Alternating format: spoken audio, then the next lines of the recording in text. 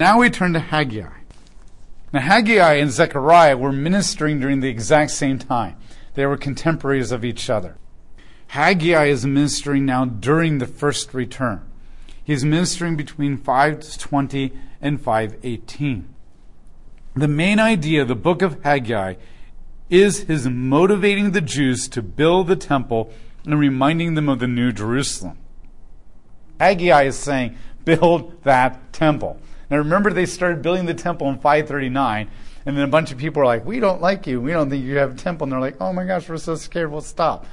And they didn't trust in God, and they didn't trust in the fact that Cyrus II, under the leading of God, had backed them in building the temple, and they easily gave up. Without even physical oppression, they gave up. And so they quit.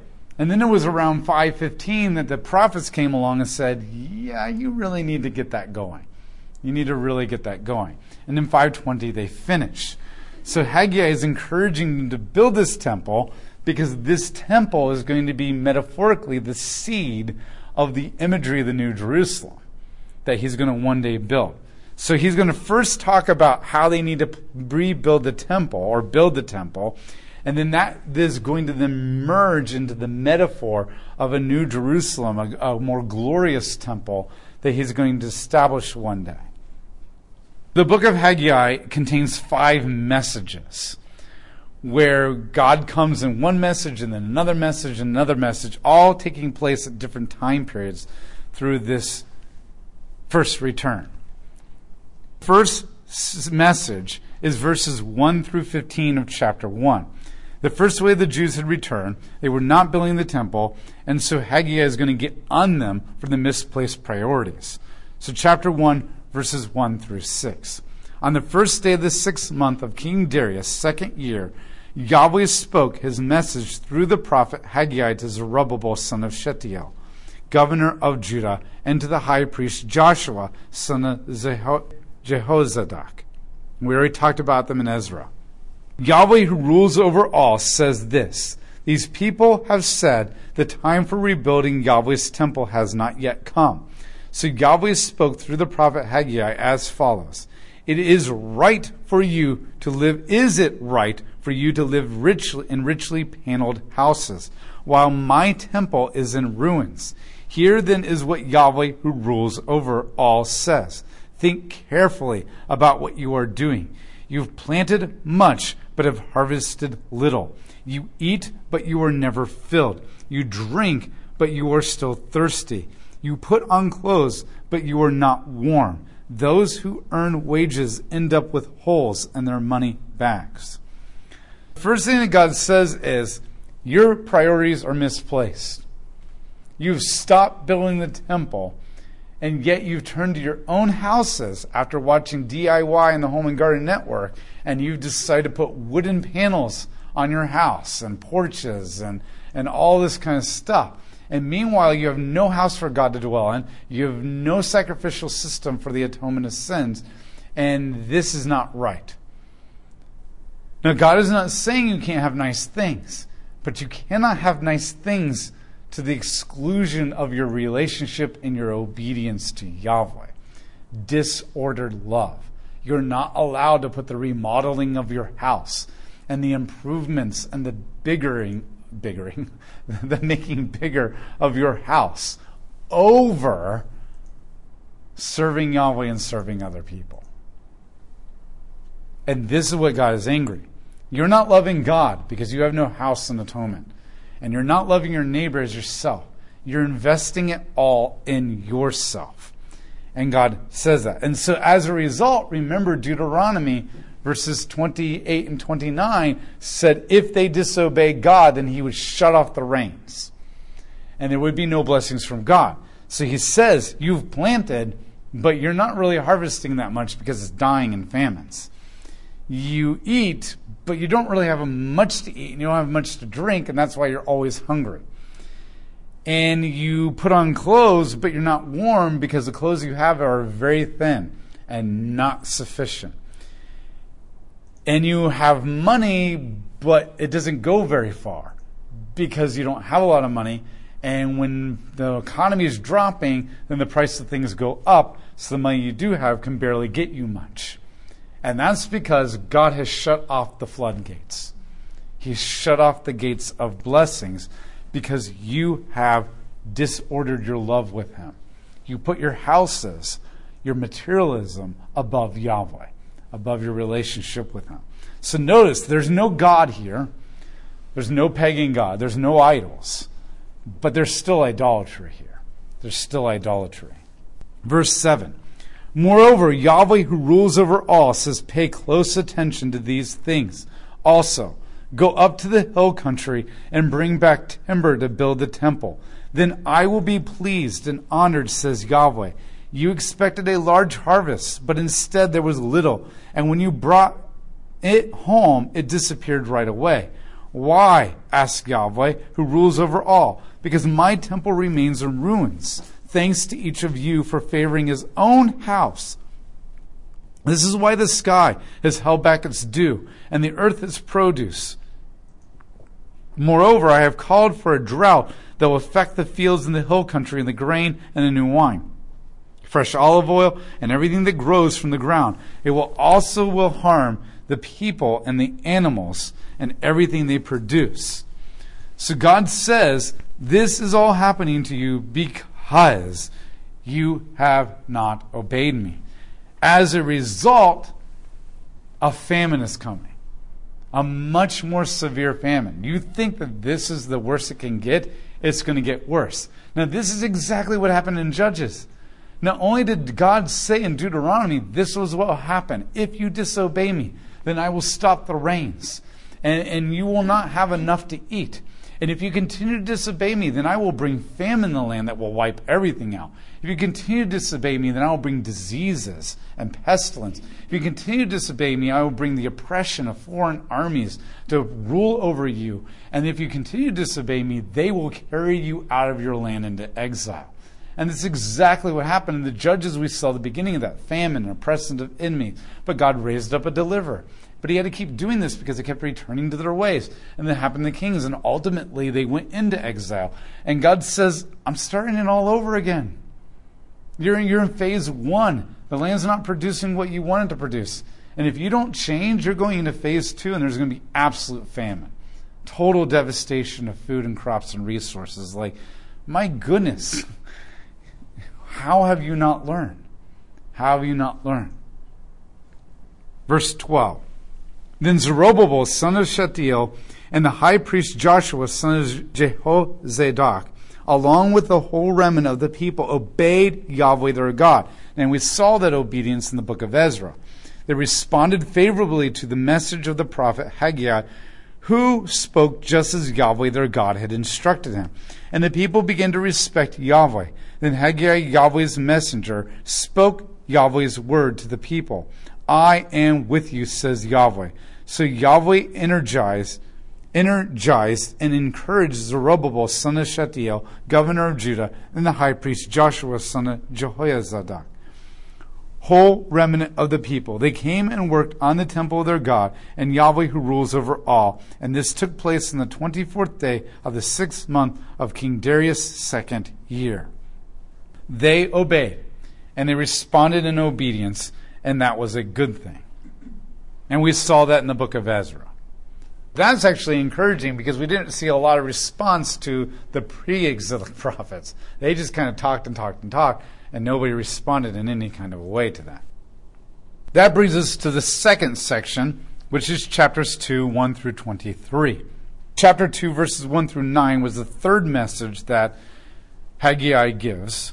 And now that they've responded appropriately and they're building the temple, now Yahweh promises that blessings will come, that there will be future blessings. So chapter 2, verse 1.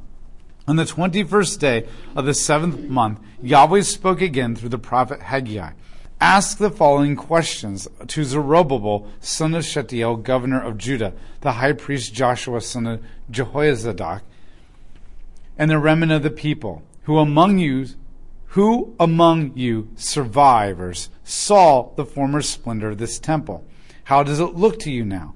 Isn't it nothing by comparison? Even so, take heart. Zerubbabel, says Yahweh. Take heart, Joshua, son of Jehozadak, the the high priests, and all the citizens of the land, says Yahweh, and begin to work. For I am with you, says Yahweh, who rules over all. Do not fear, because I have made promise to your ancestors when they left Egypt. And my spirit even now testifies to you. Moreover, Yahweh, who rules over this all, says it will just be a little while. I will once again shake the sky and the earth and the sea and the dry ground. And I will also shake up all the nations, and they will offer their treasures. And then I will fill this temple with glory, says Yahweh, who rules over all. The silver and the gold will be mine, says Yahweh, who rules over all. The future splendor of the temple will be greater than all the former times. Yahweh, who rules over all, declares, and in this place I will give peace. This is now a few months later. The foundation is built. They haven't completely finished the temple yet, and the people are sad. And remember, we talked about in Ezra, the people had remembered the time of Solomon, looked at the temple, and they're like, oh, this is so horrible. Solomon's temple was so great and grand and splendor. And now we just have this pathetic little thing now, and it's not like the days of glory. And so God responds to this and says, you look at this, and it's not like what you've seen before, and you're sad. Don't worry, because one day I will do amazing things. One day I will fill this temple with my glory, and this will become the glory of all the world.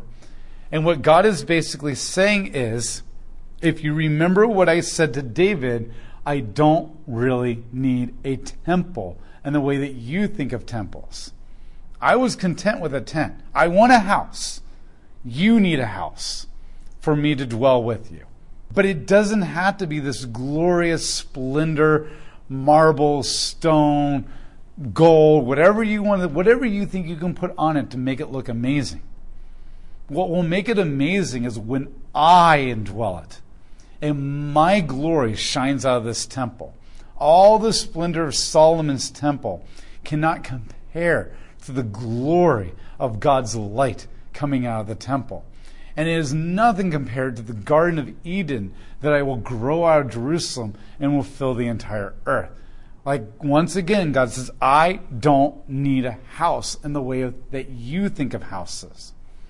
Nothing you can build can ever come close to showing the splendor of Yahweh like He can show His splendor and glory. And remember, nobody looks at a building and says, wow, like the cathedrals of France and England and Spain. And nobody looks at these and thinks, wow, that's so amazing. God must be awesome. Nobody thinks that.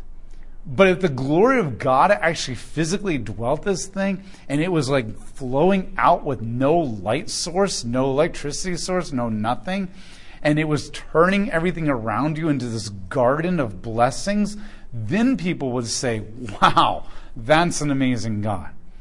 And so God says, don't worry about what the temple looks like. Only worry about me coming and dwelling with you. That's the main point. It's the same thing for us. It doesn't matter what you look like. It doesn't matter what your body's physically capable of or not physically capable of. All that matters is that God's Spirit is in you. And He is greater than anything in the world. And He is faithful to finish the work He started in you. And He can do amazing things with you. That's all that matters. That's all that's matter. Because the flesh is weak, but the Spirit is willing. Then the kingdom of God is the limit. And this is what God is saying. I don't care what your churches look like. I don't care what your temple looks like. All I care is that you built a place for me out of your heart. That you built a home. Like, I don't care what your home looks like if it's sterile and uncomfortable for me to dwell with you. If it's cold and callous and unwelcoming. But if your home is comfortable and welcoming and I can relax with you and you relax with me, that's what I care about. That's what I care about. So don't worry about what it looks like. Only worry about, has your heart made a place for me? Has your heart invested into this building and prepared a place? And that's what God really cares about, because if that heart is willing, then there is no end to what He can accomplish, regardless of what you think in a worldly sense and what the world thinks in a worldly sense. He can turn anything into a garden. He can turn anything into a garden if it's willing to allow him to plow it. Because a lot of times we're like, nope, I've got this garden under control and I know exactly where I want to put everything and do everything.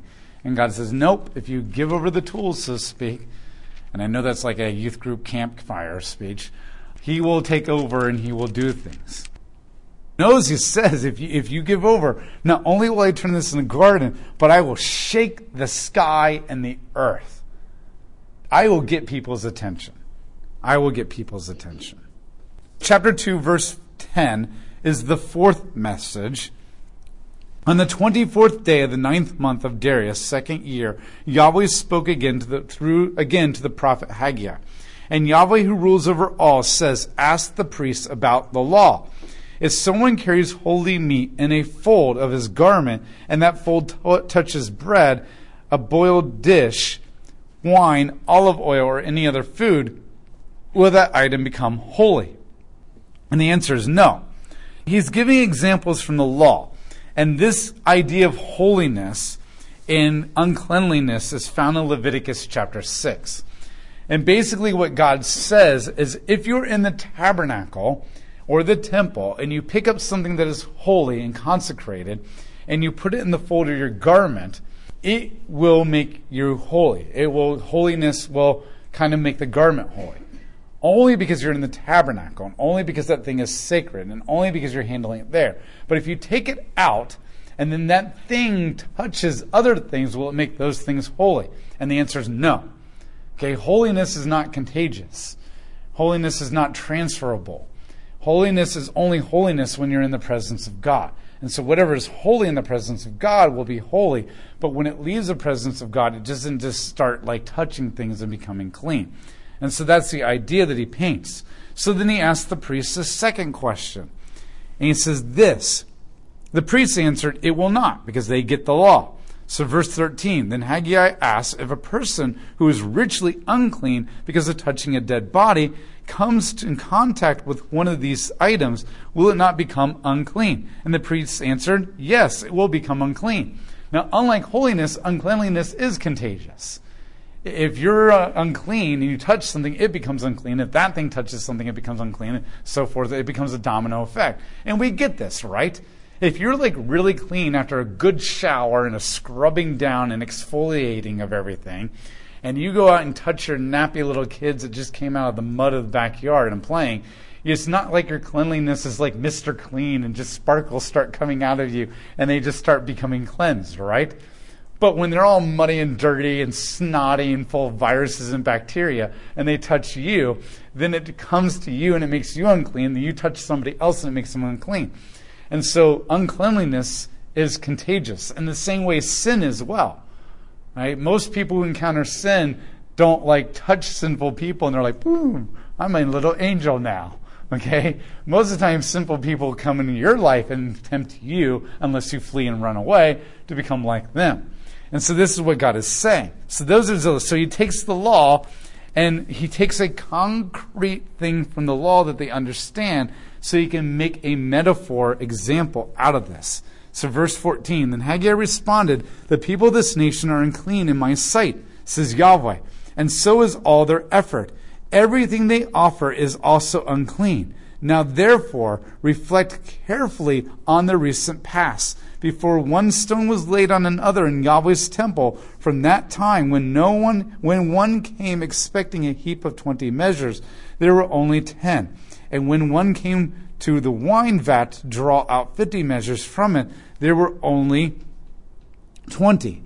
I struck all the products of your labor with blight and disease and hail, and yet you brought nothing to me, says Yahweh.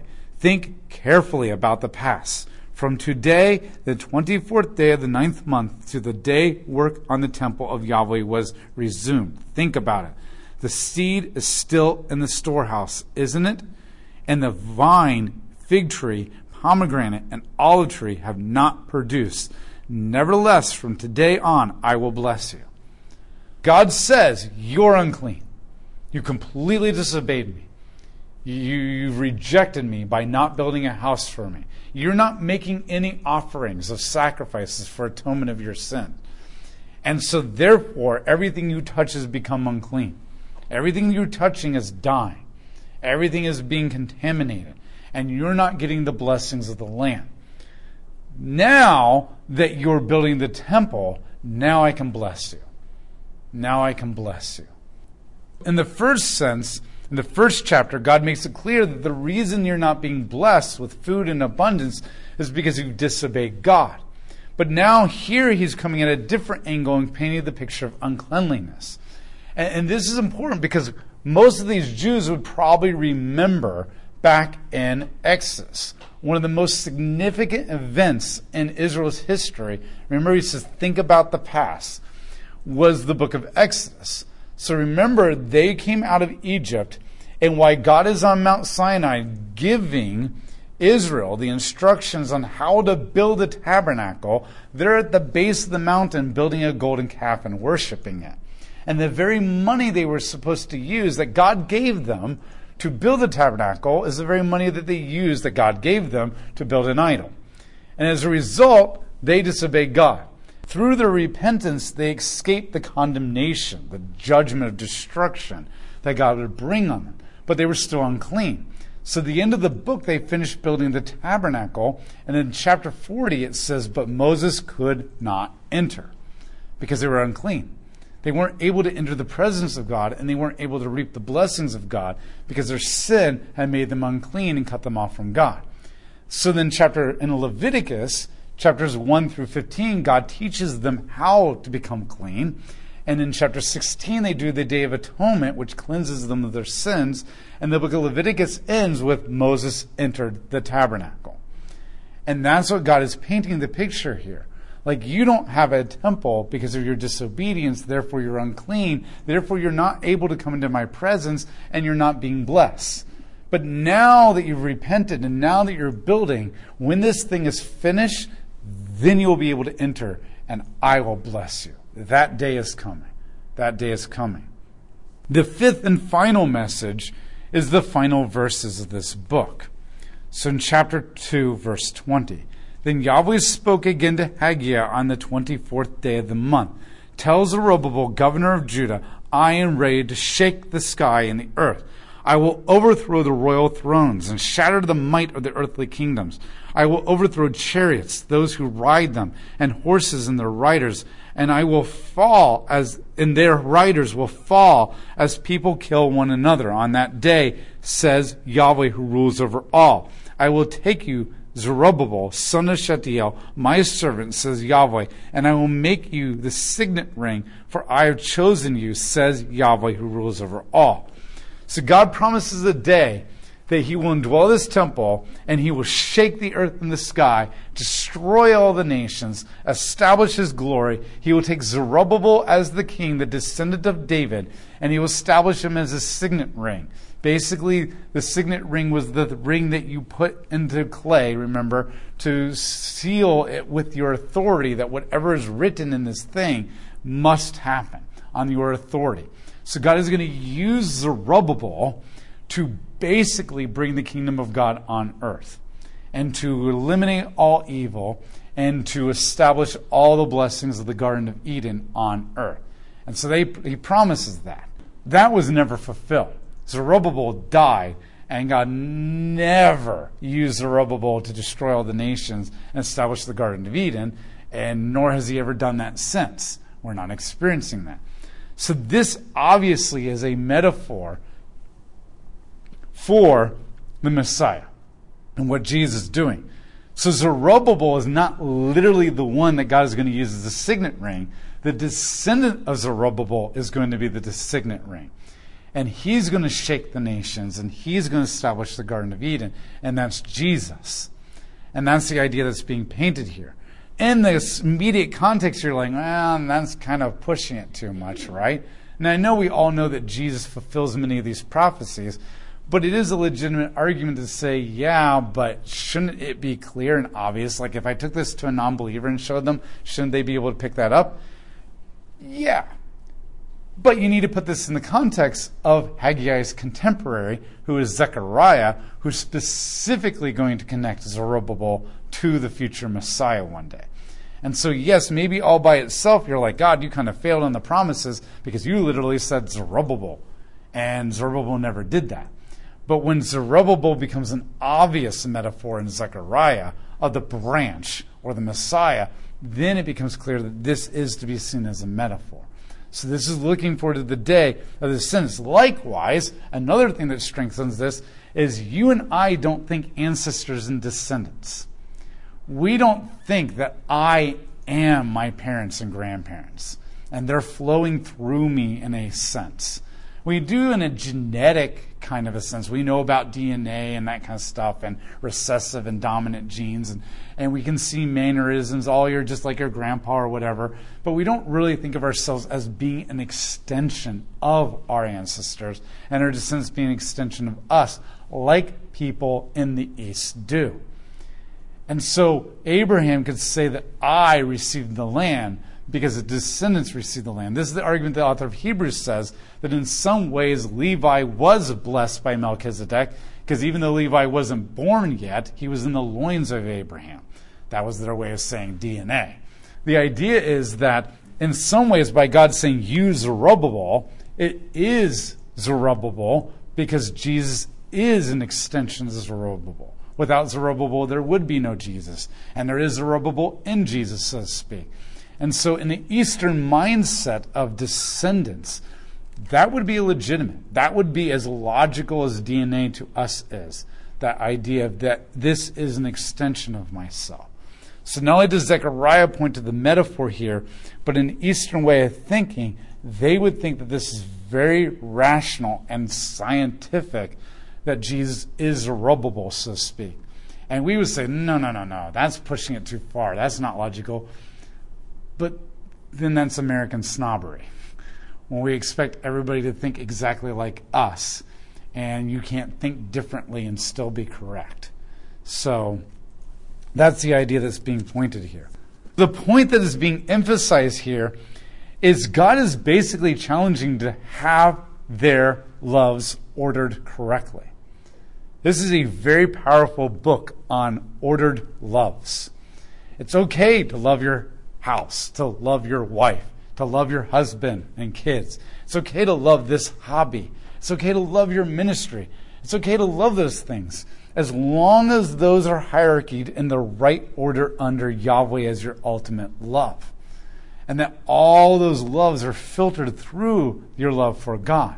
And that those loves are enjoyments that you have that you're using for Him and the kingdom. And Haggai is arguing very much that if your loves are disordered, I don't care if you're not worshiping a God and you have no idol in your house. You are worshiping a God and you have an idol in your house, especially if your house is your idol. And this is what God is making very clear, is if you have disordered loves, this is the same thing as what you've done in the past, Israel. And you are just as unclean as the idolater. And therefore you are without the presence of Yahweh and without the blessings. And this calls us to check this. Especially, we can relate to the houses thing.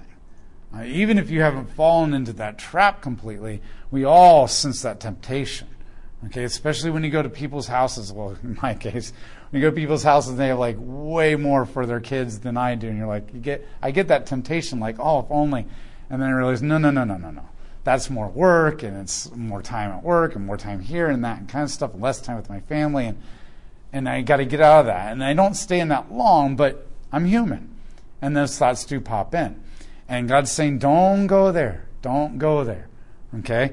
The other thing that He's saying here, too, is, and I think this is a powerful message, too, as I mentioned before, it doesn't matter what you think that you need or what is flawed and lacking in you. All that matters is if you've given your heart over to God, His glory can make you into anything that He wants you to be. If we listen, remember the reason that God's glory never indwelt this temple specifically was because the temple that Ezekiel was envisioning, the rebuilt temple, was Christ. And we see that when Christ says, tear down this temple in John chapter 2, and I will rebuild it in 3 days. And they're like, oh, you couldn't possibly do that. And it says they did not know that he was talking about his body. So then he comes along in John chapter 14 and says, remain in me and I'll remain in you. So the idea is that we're in the temple and he will be in us, which makes us the temple. And then 2 Peter comes along and says he is the living foundation stone and we're all living stones being built into him. And then Ephesians chapter 2 says that we're a dwelling place for God, a house of God. And then in Pentecost in Acts chapter 2, the Holy Spirit literally came down and dwelt them, making them the cosmic mountain and making them the house of God. So if that's true, then the glory of God that God says, I'm going to indwell this temple one day, and it doesn't matter how grand this temple looks or what it is and what it's capable or not capable of, when my glory indwells it, that will be the glory and the wonder of the world. And that's what the world will see and be attracted to. And that is what will change the world. The Bible is saying that Jesus is the temple and us being built into him makes us the temple. Then that what it means is it doesn't really matter what you have or what you don't have. All it matters is if you prepared a place for him, then he will become the glory in you. And that was what will attract the world, change the world, and shake the sky and the earth. And that's what God is saying here. And that's what we need to put our confidence and trust in. And our major goal is not to try to make ourselves into something that the culture expects us to be. Our major goal is to prepare a place for God in our hearts, to pursue him, to repent, to be obedient, to surrender, not my will be done, but your will be done, so that he can cultivate your heart and circumcise it and become the glory that shines in us, so that nothing is impossible with those who are in God. And this is the idea that God is painting the picture of. You are the temple. So what he says about the temple, you are the New Jerusalem. What he says about the New Jerusalem is you. And that's what God is calling us to in this passage. So that is Haggai.